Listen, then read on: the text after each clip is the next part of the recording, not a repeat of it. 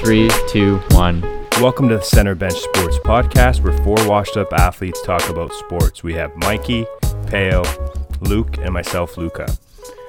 We had took a break this last week. We just called it our bye week. We needed to regroup. We needed to regather. So it's top of the morning to you guys. How's everyone doing? I know Peo's a little moody there. He's not a morning guy. It's funny because Peo is the morning guy, though.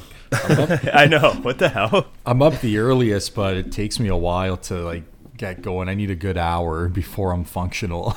Takes you a while to get that back activated. Yeah, seriously. So I have my AirPods in. I'm enjoying the morning. I'm going into Starbucks. And as I enter, all the baristas are looking at me like I have 6 heads. I'm like, oh, what the hell? And I can't hear them, right? And they're trying to talk to me. I'm like, oh, hi, good morning. I'm just trying to make what they have to say. And then the girl's pointing to my mouth. And I'm like, what? And I had no mask on. So I was like, oh shit, I'm so sorry. And I was just like, and I was grabbing my mask. So I put it on, and then they're like, yeah, you need to have a mask before we can serve you. I was like, oh, my bad. So yeah, that was my morning.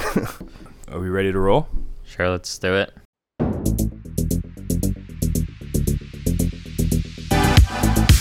We're going to bring back the segment Guess That Player, just so everyone has a reminder. We're going to give out clues, and the podcast has to guess who that player is. It's the NBA All-Star this weekend, so it's going to be our NBA All-Star edition. We're going to list out a couple of clues in regards to All-Stars that never won a ring. You guys ready? All-Stars in our generation, though. I don't want to be guessing Bob Cousy or anything like that, you know. Okay. I'll start. I'm the leader, so I'll start. There you go. He's an NBA current player. He was drafted in 2005, 4th overall out of Wake Forest. He won Rookie of the Year in 2006. 11 All-Star appearances. 4 NBA assist leaders. 2 out of the 5 teams he has played for are the New Orleans Hornets. Chris Paul. Fuck. We're going to have to give that to Luke. That's Luke. Let's go, baby. I know. I was questioning myself on whether he went to Wake Forest. Okay, so clue number 1, 5-time NBA All-Star. Clue number 2, he started his career with Golden State. Clue number 3, he was Rookie of the Year winner in the 1993 to 1994 season. Clue number 4, he's an analyst on NBA TV and occasional guest on TNT's Inside the NBA. Clue number 5, he's infamously known for calling a timeout when the team had none in the final seconds of a game at the University of Michigan. Chris Webber. Yep. Nice. Fab 5, baby. I was hoping someone got that reference. This player played for the Bulls, the Raptors, the Wizards, the Rockets, and the Knicks. He coached the Killer Threes of the Big Three league. I don't know if you guys are familiar with that league. He was arrested in Madison Square Garden. What's his name? Isaiah Thomas? Or what? That's his first, not Isaiah. No. Oh, my God. Peo's out. Yeah. Okay. He was drafted by the Charles Oakley. Bulls. Yeah. Why What did you say? What was it? Charles Oakley. Oh. James Dolan got him arrested and he escorted him out. Oh, Charles. He never won a ring? No. He's the guy that wore those glasses. And wow. This is my segment. Let's go. Yeah, we're doing I'm NHL struggling next week. So next week we're doing NHL, so we can get back on the seriously. board. Okay, clue 1, he was drafted in the year 2009. Clue 2, he's a 4-time All-Star. Clue number 3, he's played for 2 teams in his career. Blake Griffin. No. Damn it. Okay, so whatever clue this is, he holds the franchise record for most points for the team that drafted him in 2009. Russell Westbrook. No. Oh, Luke and I'm just going to sit on this. Let's go. Okay, I got an easy one here. I think I know who it is, but He's played for the Toronto Raptors and the San Antonio Spurs. Oh, this is God, easy. come on, Luke. Why are you... Luke, fuck. Oh, DeMar DeRozan. Oh, hello. Yo, he should be disqualified. Oh my God. You know why? Because I couldn't get Matt Bonner out of my head because we did him the last time. And so I'm like thinking, and then I'm going back in like the eras. Oh, he was an all-star though, right? No. Well, I wasn't Bonner? thinking of that clue. I was trying to think of who played on the Raptors. Wasn't and the he Spurs. part of the three-point competition when he was in the Spurs? Matt Yeah, Bonner? that's an all-star game. I don't know if he was. I don't think he because- was in the 3-point competition, but he had like the highest 3-point shot percentage that year with the Spurs. Man, when you said two teams, I thought it was Blake Griffin for sure. You tricked me, man. Fuck. All right, that segment was Guess That Player. Our total point score is Luke is now at 4. He killed this round. Attaboy, Luke. Peo at 5. Mikey at 5. And me down under at 2.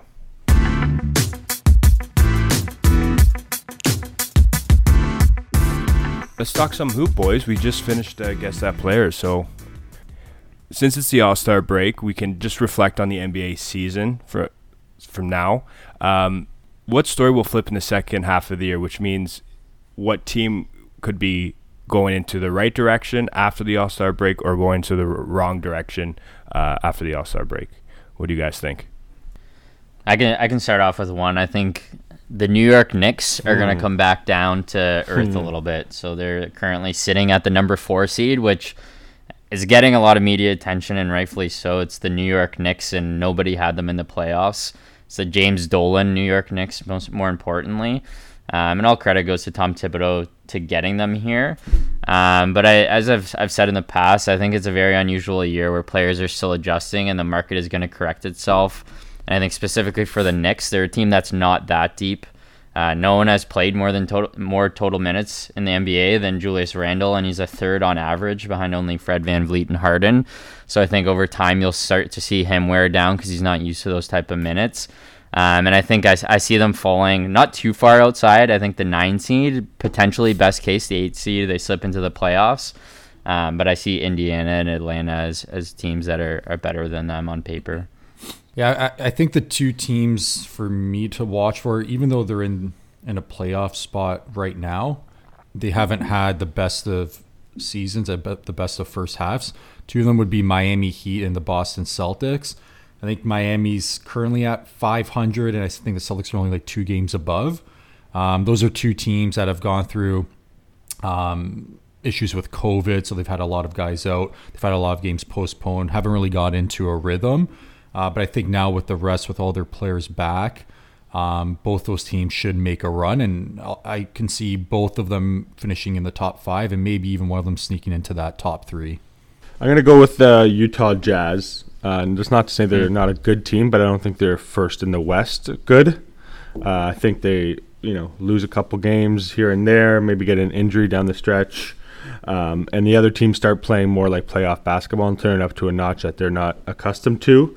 And maybe they finish 4th or 5th, not first in the West. Nice, all solid points there. How about the Raptors? What's the letter grade for the Raptors the first half of the season? What do you guys think? Why don't you start off, Mikey, biggest Raptors fan here? Honestly, I'll go like C+. Ooh. Ooh. I don't know. I didn't expect them to be that good, but I did expect them to be at least 500. They did get off to a horrendous start. What was it, 2-8? So Yeah. since then they've been, a better team, but you can't just forget about the start. So I think there's room for improvement. I don't know. I don't see them improving though. That's the only issue I have. Unless they do a trade or something, I don't think the pieces they have are underperforming. I think a lot of people are overperforming. Are you a little nervous about your bet, Mikey, with Luke? So I did a little bit of math the other day when they lost again to Boston, and I think they got to go 21-15. That would put them at 38 wins. And was it 38.5? Right? Yeah. Yeah. So also worth noting they have the 7th toughest second half schedule in the NBA, it's not going to be an easy ride for them. So for Luke to win his bet, they have to go 22-14 in the remaining games. Yeah. I think honestly, I feel pretty good. Confident. Yeah. I'm not like it's a sure thing, but I think there's a good chance they don't. It's funny how the year, it's such a weird year because they were at 500 and then next on their schedule they had Detroit and Chicago before all this COVID stuff happened. So you're looking at them potentially being 2 or 3 games up above 500 going into the All-Star break, and the flip would have been totally, or the script would have been totally flipped. Sorry. But having said that, I'm giving them a B plus, and I know it seems unusual given it doesn't really show in their record, but there's also other teams in the standings right now that we know are better teams than where they're at currently. Dallas being one of them, Matt citing the Celtics as being another one. So we also have to consider, as we have before, they're moving their families to Tampa, them getting adjusted there, key injuries throughout the year with OG, with Kyle, and then all of this COVID debacle happening with all of their coaches and key players. And then they're also overcoming the lack of the center position. Everyone thought coming in Aaron Baines was going to be much more of a contributor, and they've had to play in much more creative ways. So I think having said that, they've overcame a lot, and they're playing good basketball as a team via the eye test. There's just been 8 or 9 games, maybe even more, that could have gone. It was a coin flip, could have gone the other way. And I think hopefully it's hard to predict if the team comes back and cohesively, and there's no real setbacks in terms of injuries and COVID. I think this team can pull it together, and I think they can have me winning my bet against Mikey. Luke, the eye test never fails, my friend. Yeah. It's not just about Pascal Siakam's box score, eh, Matt? 2 for 8. He hates playing when I watch him. It's tough to grade them. I'm probably leaning more towards what Mikey said, C plus, maybe at best a B minus. They have had a lot thrown at them, Luke. But there's a lot of ifs that you're talking about, like if they can shore up their center position, if people start playing up to their potential and they get healthy. Like there's no guarantee. Yes, they had to move their families to Tampa, but that's the reality of the season. At some point, we have to start thinking of them and looking at them as they are and how they're currently slated, right? So although those are definitely points to think about as to why maybe they're not performing at the top of their level, we kind of have to grade them based on how they're playing now. And the team, when I look at them, at least, they're always a hard team to play against. They never give up. I think there was that one game in the fourth quarter where they would just not go down, and it was like the last 30 seconds took about 20 minutes.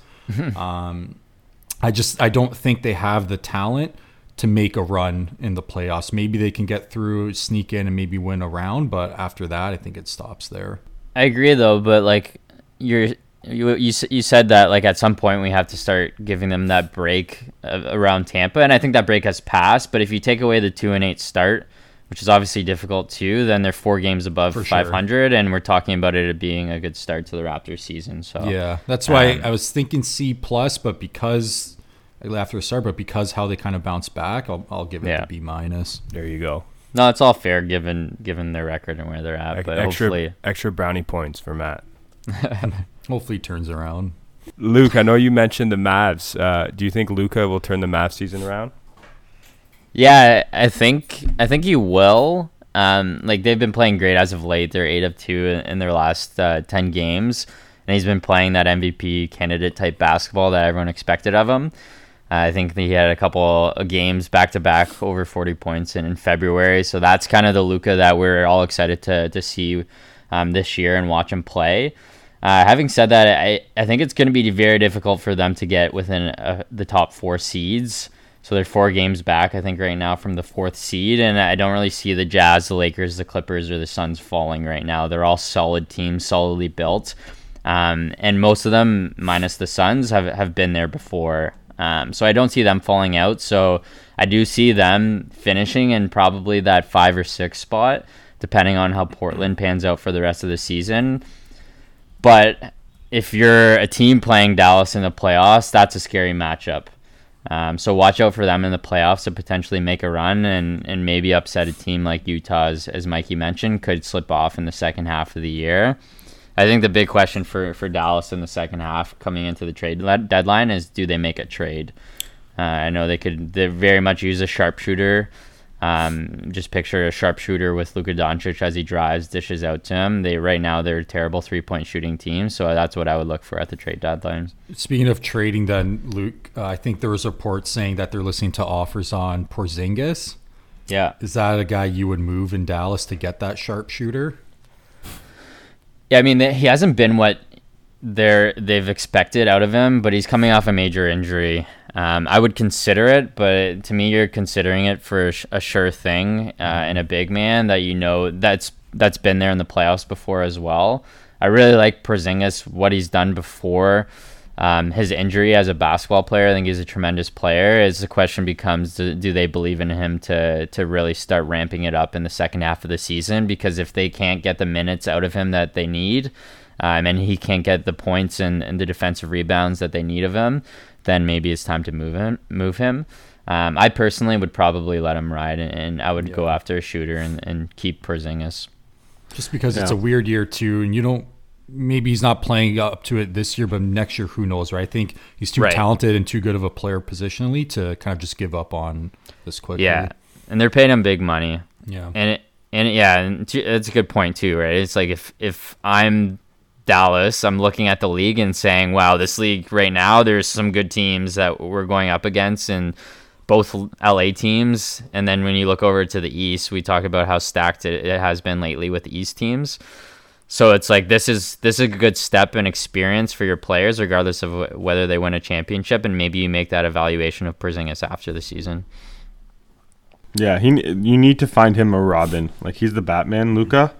I'm like a firm believer. You need at least two superstars to win in the NBA. And I don't think that's a move that you can make before the trade deadline. I think it's more of an off-season move, and I think Dallas is an attractive spot for another superstar to come, and I think they will eventually get. Because I don't think KP is that superstar. I don't think he's enough. Of a second player to do it. Yeah, it's tough, as like people are putting a lot of not blame, but people are really looking at Porzingis right now. But Luka takes up so much ball time. Like he's always got the ball in his hands. So when Porzingis was the only option in New York, like it's easy for him to put up those 30-point games. But I think it's a different ball game when you have Luka playing.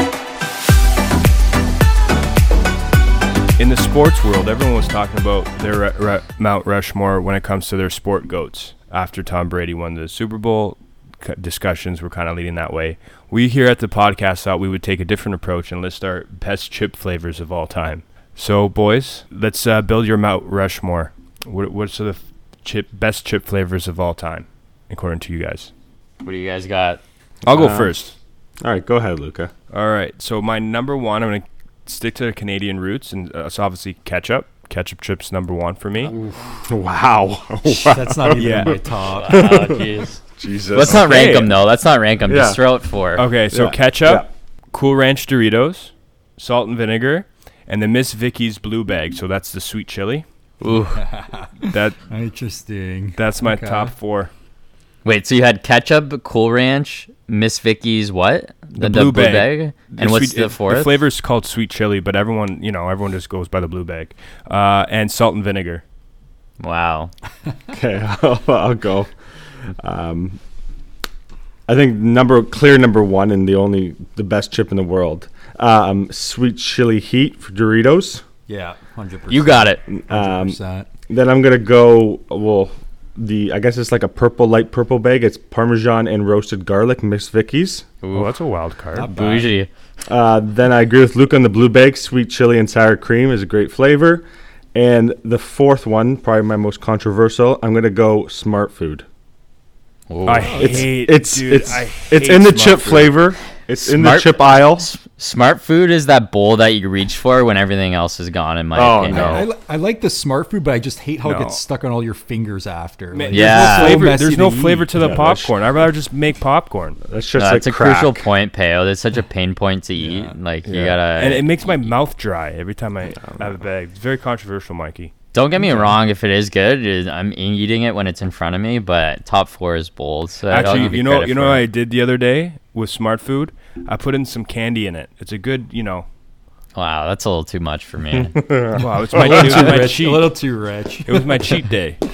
I do like that Chicago style popcorn though, where half of them are caramel and half are. Yeah, I like that too. The orange. It's that contrast that gets me going. All right, for me, I'm shocked that three of us have this Miss Vicky's Blue Bag, the sweet chili and sour cream, because I thought this was like a hidden gem that I had discovered. But that is by far my top four. Doritos sweet chili heat. Me and Mikey both riding the sweet chili wave, and then my last two are different. So I have Miss Vicky's jalapeno. And I have All Dressed Ruffles is a true classic. Nothing beats that. That's like the exact same. No way. Let's go, Pam. Almost. Oh, okay. You don't have jalapeno for sure. I do. Oh, no way. Man, I haven't had All Dressed in a while, man. It's Man, All Dressed are great. Oh, it's great. All Dressed was good until Miss Vicky's came out, and then it's just like I have no time for this All Dressed. Sometimes like Miss Vicky's is such an intense flavor with every bite. Sometimes All Dressed you need a little bit of a break. Yeah, Luke, I have 3 out of the 4 the same as you. Nice, good friend. Sweet chili heat, as you and Mikey said, that's my clear number 1. I have the All Dressed chips Ruffles as well, just because I grew up with those ones. It was always my favorite chip. Sticking to the roots, eh, Matt? Number 3, I have the Miss Vicky's jalapeno. That's the green label. And number 4, I have Cool Ranch Doritos. Nice. Wow. Cool Ranch, extremely underrated. I don't know how you guys slept on that one. I said it. I just find it's so vanilla. Like they're good, sure, but Sometimes you don't want me, those bold flavors, though, right? I'd rather have regular Doritos than the Cool Ranch. No, again with like the whole getting your fingers messy and everything with the regular. God, these guys are. sometimes when I'm eating sweet chili heat, I'll throw in like a Cool Ranch chip just to cool my stomach, like similar to blue cheese with hot wings. It's Matt, like do you wear a good base white for the glove when stomach. you eat chips? Yeah. Have you ever had wings before? I get it fed to me. That's right. All right, well, that was pretty fun. Let us know, whoever's listening, what 4 flavors would be in your Mount Rushmore of chips. It's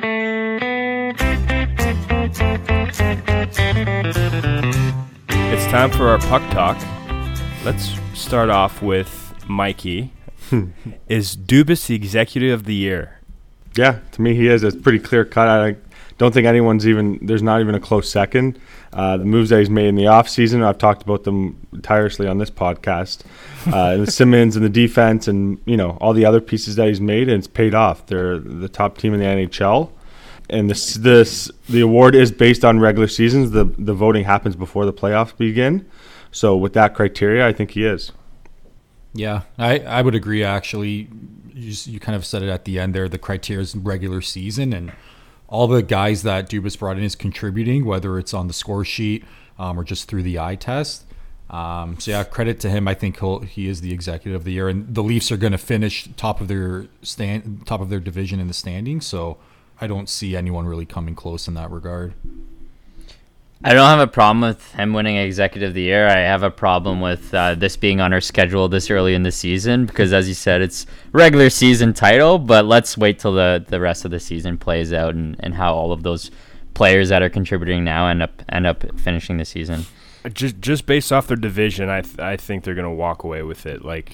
Well, yeah. And Montreal's falling apart. Edmonton is so inconsistent. Yeah. Senators are trash. Calgary just fired their coach. Edmonton was 4 points back of the Leafs, and then Leafs completely dominated them. Outscored them 13-1 in 3 games, another 10 points back. These mini game series too. Everyone before the series was like, "Ooh, Edmonton could take the division lead. It's so much on the line," and then they just get completely they got their outplayed. Everything there's not much they did right.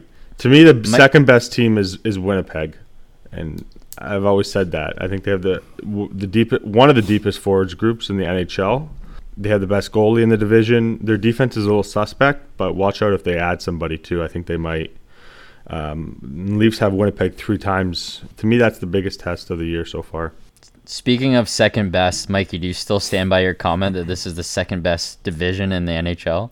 There's no way. I think that's a little erratic, if you ask me. I think you forgot the division was St. Louis, Vegas, Colorado. Not to say Florida, Tampa, Carolina is a pretty good division too. Yeah. I don't know. I think Winnipeg's a pretty good team. I think this team, to me, Ottawa's the only team that's terrible. If you look at those other divisions with the Colorado and with the the Hurricanes in the Tampa division. They have some teams that are absolutely terrible. I mean, like, you know, there's all the California teams which are terrible. In San Jose, well, LA's been surprisingly not bad. In San Jose and Colorado's division, and the other side, there's a whole bunch of teams there that I think are terrible too, and would be probably last, if not, you know, competing with the Sens for last in our division. I don't know. I think it's tough to, like, for somebody to say, "Oh, this division's the best." Like, it's hard when they're not playing each other. You're basing it all off last season. There's lots of things that have happened since last season. So to me, I find it hard to debate, like, even the best team in the NHL right now. Who is it? I think it's really tough to pinpoint like a top 3 teams even when they don't play each other. I guess speaking of that, I think Tampa for me is the team to beat. What are you guys' thoughts on that? Yeah, I mean, Tampa looks strong, and they're playing this way without Kucherov too, so that says something. Vasilevsky's a wall back Unbelievable, there. that guy. You can't put the puck behind him. I would say Tampa is probably up there too, and I would say the second team is the Vegas for me. Vegas just looks very complete when you look at their defense group, their goaltending. Fleury's, I think Fleury might be the Vezina winner, him or Vasilevsky right now. And their offense, like, they're getting production from all of their lines offensively. Yeah, no, I agree. I think Tampa is still the team to beat. They're the Stanley Cup champions, and they haven't shown anything that would make me, you know, not think they're a Stanley Cup contender this year, and they've shown that throughout the year. In terms of top 3, I have Vegas, Tampa, and Toronto in my top 3. And Matt, they get Kucherov right at the playoffs, right? They should, yeah. Yeah, so that's even dangerous. Yeah, I think the one team that we haven't mentioned, though, that could potentially be a better team than Tampa is Colorado. And I say this on the basis that Grubauer has been playing really well this year. So if he can continue that into the playoffs, then I think Colorado is the team to watch out for with their offensive firepower and with Cale Makar, our boy, in the back. Yeah, I mean, Colorado, I would say, still a top team as well. They've been playing actually without Makar, and when he was in the lineup, I think he was the clear runaway favorite for the Norris. So having a guy like him out of your lineup, they've had guys in and out too, like Landeskog missed a game because I think he had a birth of his child. McKinnon missed some time, and then they also had the COVID scare where they were out for like 2 weeks and not playing games. So easy to forget about them. But to what we were saying at the beginning of the season, their biggest question mark was at the goalie position, and Grubauer's been playing well, right? So yeah, Makar's got to come back. I have a Norris bet on him, and it was looking great. And now, what about Dougie Hamilton? he's great too. Look at Carolina. But I don't know. The only thing that bothers me about Colorado is their forward group. I don't love the depth that they have after the top 3 in Langeskov, Rantanen, and McKinnon. Like, Kadri's a great number 2 center, but I don't know. They're not that deep. I don't know if they're going to be able to compete with a team like Vegas and St. Louis and those kind of teams.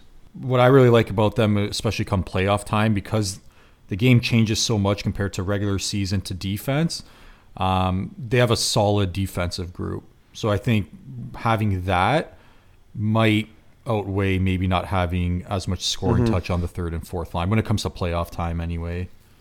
Yeah, to me, it's still goalie. Like, I know Grubauer's been great in good form, but it's only, you know, less than half the year. I would still look, even if he's playing great and he's like a Vezina candidate, I would still go look to add a veteran presence back there, because God forbid he slips up or he gets injured again. I don't even know who they have as their second goalie, and to throw 2 years away because your goalie gets injured of like prime McKinnon years is to me unacceptable. Yeah. Bringing it back to the North a little bit, we've now had our second head coach fired within the division. Somehow still the second best division in hockey. But what do you guys think of the firing and then the hiring of Sutter? I think, like, I'm okay with the firing. Like, Jeff Ward, I don't think they were ever fully confident in him. I know they had a great run last year with him when he did take over for Don Peters, but I mean, they would know best within the locker room the type of coach that he is and if it was time to make the change. But kind of on the fence with it. I don't know if he's the type of coach for today's game. He's more of like, he's a hard ass. He's tough to play for, and he's going to ride you if you're playing shit, which maybe that's what Calgary needs. But for the types of pairs like a Johnny Gaudreau, Sean Monahan, guys like that, I don't know if they're going to thrive in that style of coaching and within his system. But yeah, Matt, even Lucic came out and said, Flames hope Coach Sutter's demanding style worth it at the end. So right off the bat, they're kind of But with coaches like that, Luka, they have a shorter shelf life than most, right? Like you can only yell, scream, and call out your players for a certain period of time before your players tune you out and you lose the locker room. I feel like this coach is just your crazy ex-girlfriend coming back. That's exactly what I thought when I saw Sutter. But then I looked, and he's only been with Calgary once. I'm like, is this his third or fourth time with Calgary? Yeah, that's what I feel like. He never left. He was the GM too. Yeah, he keeps coming back, and it's like a crazy ex-girlfriend relationship. But this is only his second stint with Calgary coaching. I can see it being messy though. I was talking to my dad, and I'll give him credit for this point, but like, what's with the NHL and all of these, like, just reusing coaches? Yeah. Like, what's the pipeline for young NHL coaches, and why aren't young NHL coaches getting a shot like they do in the NFL? Like, that's why I actually don't mind the Habs hire. Like, in hindsight now, like, give a guy that you've been breeding up, a young guy, give a guy a shot versus just recycling through these same coaches is so weird. It's that old gentleman's club. That's exactly what the NHL always is. And even look at Pittsburgh, like bringing in Brian Burke, like an old guy like that as your president. Like, that's like, what more proof do you want?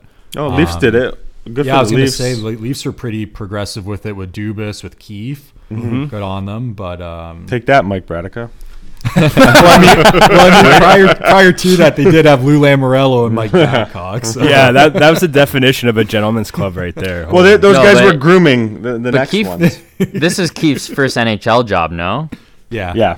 Same with Dubas. My point isn't the gentleman's or his point wasn't the gentleman's club. It was the point about it being a revolving door of the same NHL coaches that just hop around teams, right? Mm-hmm. Because of COVID now, like, to make a change too, your options are pretty limited. Like, fair. Especially if you're in the North Division, like, you're probably gonna have to hire someone within Fucking Canada stupid. because otherwise, same with trades too. Otherwise, you got to wait 2 weeks, and then it takes a week to kind of like get familiar with the place and all that.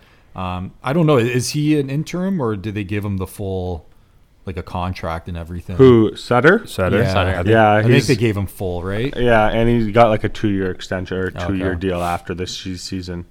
Speaking of NHL coaches, I'm just looking through it. Paul Maurice's been with the Jets for, it seems like, forever. He's a great coach, Paul Maurice. Yeah, like, he's been there for over. He loves the media. He might actually come on this podcast. He loves to talk about I love Paul Maurice as a coach.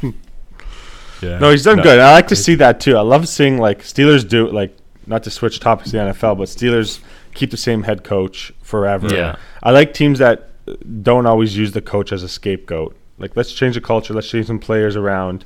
We have a good coach. We believe in him. And then also the players, I think, are less likely to go to that too when they know that the coach is not going to change. Well, yeah, look at Buffalo. Right? Yeah. They get a new coach every year and a half. No, I just want to say about Trudeau and this 14-day quarantine period. If you're listening, just end it. Like, these players are getting tested like twice a day or, like 10 times a week. Let them quarantine for a 3-day period. Let them do 6 tests. If they're all negative, let the player or the coach or whoever it is join the team. Like, that's enough of this 14-day. These players, they're not average citizens. They're getting tested a lot more than anybody else. So, have a little bit of leniency when it comes to that, because it's going to hurt the Leafs when it comes to the trade deadline and making a move. So that's the most important thing. Forget about COVID. Hey, Trudeau, I'm a Leafs fan. I can't believe these players haven't been vaccinated. Like, if I was the NHL, I'd quietly buy fucking 1,000 doses. Look, just shut up about it. You don't have to say too much about it. You don't have to publicize it. It's the return of the 2-minute drill. I'm going to fire off a few sports headlines that happened this week and last week, and the boys are going to fire off their opinions. Tiger Woods' accident and recovery. Will he play another PGA Tour event? I think he will, yes. Tiger has proved again and again that he's able to bounce back. So I expect him to be playing again another tournament, potentially winning. I'm not even going to speculate it, to be honest. I think Tiger holds a special place in my heart, and I just hope he gets better at this point. Yeah, no, I agree with Luke. I hope he gets better, but I do think he'll come back, and I think he'll win another championship. In MLB news, Bradley Jr. signs with the Brewers for 2 years and $24 million. What's your opinion on the signing? This is a guy that he's a defensive specialist. He had a couple good flashes of offensive ability with the Red Sox. Center field is an important position to be defense first. I don't mind the signing. I think there's a little bit of untapped potential there. Is LaMelo Ball the real deal? And which ball would you rather have? Shout out to Adam Ionico. He's a ball I boy. think he's the real deal, and I think he's going to run away with Rookie of the Year. Definitely the best ball. Yeah, as much as I meant to say it, he's looking good out there. We'll see if he can be a perennial all-star, but at this point, his future looks promising. Luke, I'm looking at you here because I know you're a big wrestling fan. Shaq appeared on AEW. For the viewers and the listeners who don't know this, it's wrestling. He fought against Cody Rhodes. Does Shaq need to do this? Are you entertained by Shaq doing this? One word, yawn. Get out of this business, Shaq. You know better than that. He has a great thing going on with TNT and inside the NBA. This is child's play. Shaq doesn't have to do this for his image, no, but I think the wrestling community loves when he does do it. Ovi's cheap shot to Federich. I don't know how the hell that guy didn't get suspended. That deserved at least one game. Talk about motive and deliberately trying to hurt someone. Get that shit out of here. Yeah, I know. Like they fined him $5,000 and he makes $10 million a year. If you're making $100,000, that's $50. That's equivalent to finding one of us $50, and you get to take a cheap shot right in the good spot. Let's talk some football. There's some headlines this week. The most important one was actually J.J. Watt deciding where he wants to go, and he, to me anyways, this is surprising, landing to the Arizona Cardinals for 2-year contract, and I believe it was with $38 million. 31. 31. What do the boys think about this landing spot here? I think you kind of said it was a surprise. Like everyone had him going to a contender like a Green Bay, Pittsburgh. They were even talking about Buffalo. So I was surprised that he went to Arizona. I think the biggest reason why he probably did, I think he said he believes in Kyler Murray and everything, but I'm not really buying that. I probably think Arizona had one of the best offers out there. I know there were some reports saying like Indy did, but they kind of came out and said that wasn't true. But I think like he probably got the best money, and look where he's playing. He's playing in Arizona where it's hot every day of the year, and there's no state income tax. So settling for that type of money, where I think he's got $23 million guaranteed, he's actually getting that money. Whereas if he would have signed with like an LA team or Green Bay, he's not really getting that true money. So I'm not buying what he's saying that he went there because he can see Kyler Murray winning a championship. Yeah, J.J. Watt, we mentioned it's about Russell Wilson. J.J. Watt reminds me of like a Russell Wilson. He's a little bit of a cookie cutter. I was recently watching Hard Knocks back in 2015 with the Houston Texans, and like you said, Peo, sometimes he says stuff and it's like, dude, you don't do that. Like he was saying, I train with Olympian athletes and I go to bed at 8 a.m. or 8 p.m. and I wake up at like 4 a.m. to train, and the cameras were on. I think he just does that for a show and for a camera and just to build up his character. This is a good point there, Matt. Whoever his agent is needs a promotion, because I think paying $15 million for a guy this old with his injury history is absurd. And I was reading like people were kind of confused because they didn't think that there were any other suitors even close to that number. People had him going for around 11-12 million. So good for him for somehow maneuvering himself into a $15 million a year contract in a great place, as you guys mentioned, like Arizona. Having said that, although like who knows what his availability is going to be and if he can stay healthy, but I think he brings a great sense of leadership to a team that probably needs it. They have a lot of young superstars. Kyler Murray, this upcoming year is kind of make it break it for them. We talked about this last year being a little bit of a bridge year, and I think you need those guys in the locker room like J.J. Watt that have been through the ringer, that bring that leadership, that can be a voice in the locker room in order to propel you forward. I think there's a lot of intangibles that really don't get talked about that he can bring. So I'm excited to see what he does in Arizona. I heard rumors that he was offered more money elsewhere. Really? One of them they said Yeah. was Indy, but they like Indy. and Indy said Yeah. that's not true at all. That they weren't even close to that number. I think, But if he- I think if that he- I think people like saying that like his own agent might leak it because then it looks good that he chose Arizona, and then like Arizona Sure, likes yeah. him like that much more. Like, oh, he took a little less to come to Arizona, like like it's a like veteran play. Yeah, but I think it's a good fit. I think he'll bring a good culture there, and they're like we talked about. They're a team that's on the cusp. I think they are, anyways. Yeah. I don't think about to say that too. JJ Watt's the difference maker that he once was. But he does. I do believe in his culture. I don't know. I think kind of you guys said like it might be a little bit of a show.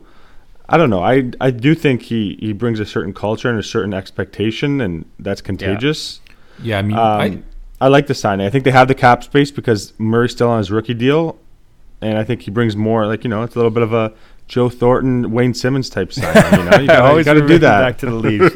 I think no, it's a good signing from the Arizona side of it. Like, Yeah. definitely not arguing with that. I just think like his whole thing, like if he wants to win, is Arizona the best place to do that? Like, it's just that division itself. You have you have LA, you have the Rams, you have the Seahawks, you have the 49ers.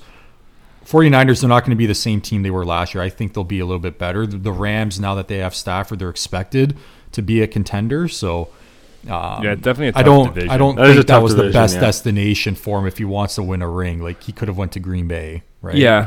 But it could have been the only destination for a decent amount of money. But That's what I mean. So Yeah. like I don't buy the whole thing of he was prioritizing winning a ring. I think the money was the most important for him. The fastest decline on an NFL team, does it have to be the Houston Texans? I think it is.